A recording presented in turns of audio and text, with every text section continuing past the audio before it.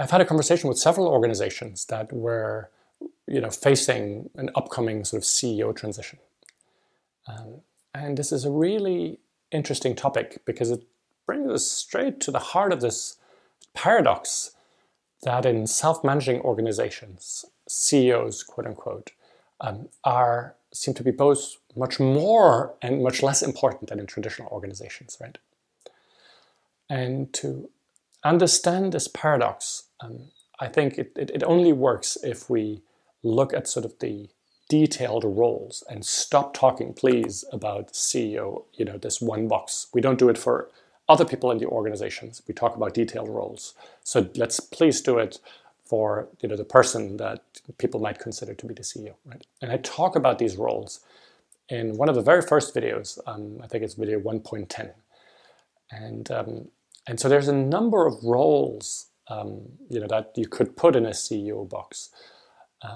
One of it is to be sort of the face of the organization, so the outside and the inside, and that's not the most interesting role to me. I think when you talk about CEO succession, what you're really wondering about is two roles in particular, right? One of the role is this role of the source. And again, if this word source doesn't ring a bell, watch video 1.10 where I talk about it. And another role is the role of holding the space for this new management paradigm, making sure that we don't slip back into sort of the old hierarchical and mechanistic paradigm. And so what we're really talking about is succession for these various CEO roles, and in particular these two roles of source and holding the space. So you can look at them really distinctly because it doesn't necessarily mean that it's one person who takes over these two roles or more of these roles, right? This could be spread, among two people or more. And okay, now that you have this more precise language, so how do you go about, finding a new person to fill that role, right? A successor. Well, often, it happens kind of by itself, right? Remember that in self-managing organizations, you have lots of natural hierarchies, right?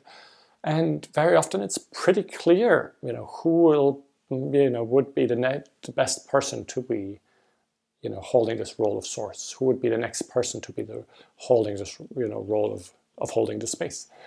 And so sometimes the process can be very simple. It's that simply the old person, like holder of that role, uses the advice process and, fills that role. So, hey, my successor as source, I believe it's this person. I do an advice process, and after having listened to everybody, I confirm my choice, or maybe I've learned something and I propose somebody different. It can be as simple as that, and in general, like if that is done well, we're using the advice process, everybody falls in line because everybody's sort of natural hierarchy. Everybody sort of recognizes, yeah, these are the obvious people to fill those roles. If you want to make it more of a team process to fill those important roles, then I would urge you to consider the sociocratic election process, right? Sort of candidate-less election. And if you Google it, you'll find ways to do that. And it's just a very beautiful process where you operate a number of rounds where people first describe sort of what are the expectations for this role, the qualities that we're looking for these roles, and then everybody in their hearts and minds writes down one name that they feel is the best positions, and then we talked about it, and we choose one, and then we do an objection round. And but it's a candidate-less election, so nobody is sort of trying to get your vote. It's just everybody really thinking deeply about what does this role need, and so who is the best person I see, and then we have profound conversation to really make sure that we use the collective intelligence to choose the right person. One thing for these sociocratic elections to work is that you need to have people who know the most likely candidates. So if you're large organizations, it means that it's sort of the more senior people that are likely to know the most likely candidates. And so that's a bit tricky because sometimes you have the urge that you want to involve everybody. But if I'm in a totally different country and I've never actually met any of the people who would be the natural candidates, I really don't have any input into that conversation. And I think that we should just accept the reality and say, hey, yeah, it was those people who are closest to this, who can choose. You might involve more voices in the beginning of that process, where it's not about who is best to fill that role, but what kind of qualities are we looking for? And there it might be really interesting to get voices from all parts of the organization. One thing I certainly wouldn't do is make a company-wide vote. I know that some organizations do this, and sometimes it works for them. I think that Patagonia has done it in the past, but if you really make a vote, then you suddenly have candidates, and then these candidates start campaigning, and then then it becomes polarizing, and then your candidate won and mine lost, and I now feel no love for that person who won, and it just brings out all of the ugly things that we don't like about elections in democracy. So I would really stay away from that. One thing, however, the method that you've chosen these new role fillers is that for these really important roles like source, like holding the space, I think it's critical that you make some form of sort of public ritual, right? And Peter Koenig, who coined this term source, talks about that this is absolutely critical for sort of the old source to transmit sort of their capacity as source to the new person filling that role. So I think it's important that you really think about a public ritual where you thank the old person filling that role and you welcome the new one. And maybe one last thought about outside candidates.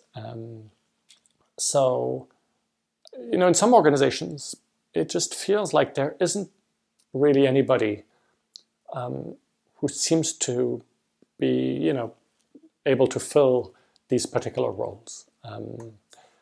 And so you feel like, hey, maybe we need somebody from the outside, somebody, who deeply understands this or with the real stature that, could grow into these roles. And you can do that. The example of Sun Hydraulics in Florida is a good example. So since Bob Koski, the founder, was there, they've gone through, I think now 3 or 4 CEO transitions, and it's worked for them. And the trick that they've used, which I think is critical, is that they didn't hire a person to be a CEO.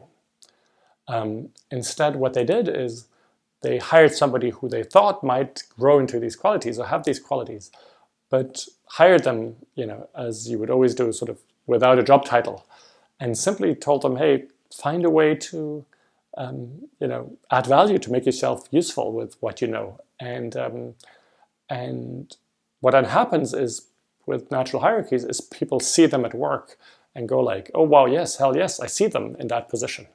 We're so glad we hired this person so that she or he could, grow in that position. And so when the current job, role filler leaves, it's natural that they will be chosen for that role. So much for CEO succession.